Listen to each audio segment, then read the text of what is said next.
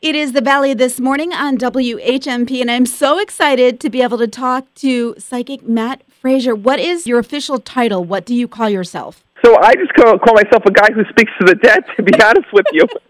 Because to me, this is just a gift I've had my whole life, and I don't feel any different than anyone else. You say you had it your whole life. When did you first notice that you had these abilities to be able to speak? So growing up for me was literally like that movie, The Sixth Sense. I grew up seeing and hearing The Departed. And it's crazy because growing up, I was actually started out afraid of this gift. I didn't know what this was. I didn't realize that I was a psychic or that I was a medium. I literally just thought that the house was haunted. It wasn't until later on in life that, I started to put the pieces together and realize this was an ability and that souls were coming to me to do one thing, and that was to get messages to their loved ones here in this world. Once I realized that, it was life-changing. I can imagine that had to be scary, though, when you're a little kid wondering what's going on. Oh, absolutely. Like I said, it was exactly like living that movie, The Sixth Sense, because doing this work, at such a young age, I didn't realize what that meant.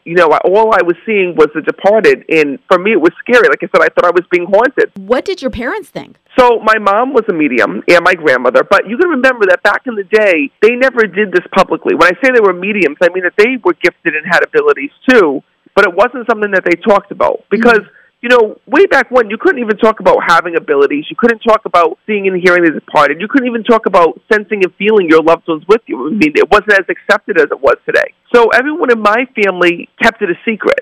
So it wasn't something that, anybody embraced. You have a new book that just came out yesterday, We Never Die, Secrets of the Afterlife. And I think that's something that almost everybody thinks about when they've lost someone is, whether they're still there. Absolutely. And that's exactly the reason why I wrote this book. Because, what I can tell you as a medium is that your loved ones are with you every single day. And more importantly, they are closer to you now than they even were within life. They're with you through the biggest moments of your life, through the greatest challenges, and all the days in between. And what's amazing, and what I want to teach people, is that your loved ones still can speak to you from the other side. And the language that they use to do that is called signs. Okay. Signs are anything that remind you of a loved one. Dragonflies, butterflies, repeating numbers, dreams.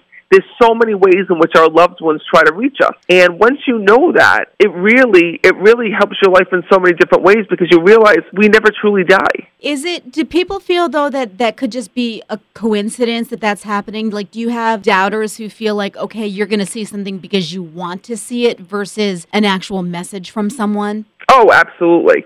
I think that in the beginning, everybody thinks of signs as a coincidence. And to be honest with you, that's what signs are. Signs are a divine coincidence that, is sent to you by a soul in heaven. But what makes a sign and what makes it truly a message from your loved one are a few different factors. Okay. One, repetition. So, for example, sometimes a butterfly is just a butterfly. Sometimes a dragonfly is just a dragonfly. But it's the repetition that really is meant to get your attention and show you, oh, my God, that really is my loved one. For example, if you keep seeing the same time on the clock again and again and again and again, it's not just seeing that dragonfly, but having it appear at random times that are important to you, at specific moments when you're thinking of a loved one. To multiple people in the family that are experiencing the same thing. What's amazing and what the spirit world has told me is that when they get to the other side, one of the first things that they do is they actually choose the signs that they're going to reach us here in this world, and it's based on their personality. Okay. So signs are different for every soul and every person. And what's amazing is that you don't have to go looking for the signs. The signs will find you. You just have to know what to look for. Now, I know something that you talked about in your books is about people's energy and whether they cease to exist and that there's two versions of us. Can you explain that? Absolutely. The reason why we live forever is because we actually have two versions of us, and that's because of our soul. Okay. And your soul is the version that's deep within you. It's the energy version of you. And what's amazing is that your soul is untouched no matter what your body goes through here in this world.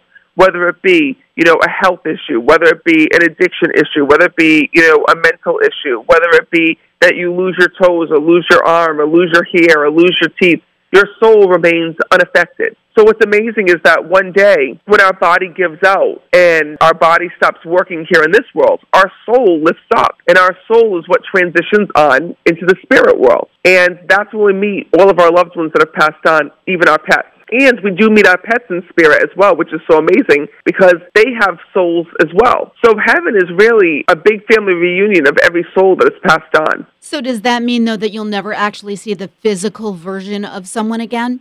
Absolutely not. So what's really cool is this.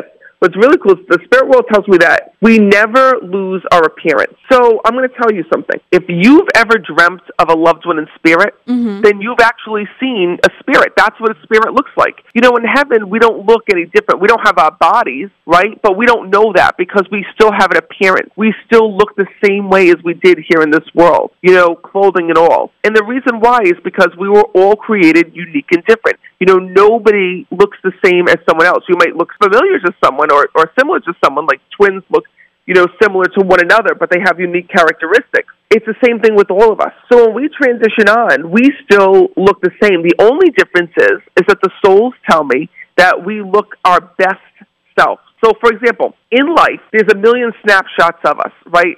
Like, for example, just like we have snapshots of ourselves in a photo album where there's all different pictures of us, different versions of us, I like to call it. Well, in heaven, we go back to being that very best version of ourselves. Okay, we'll talk more about this coming up. We're talking to psychic medium Matt Frazier. His book just came out yesterday called We Never Die, Secrets of the Afterlife. More with Matt coming up next, right here on The Valley This Morning on WHMP.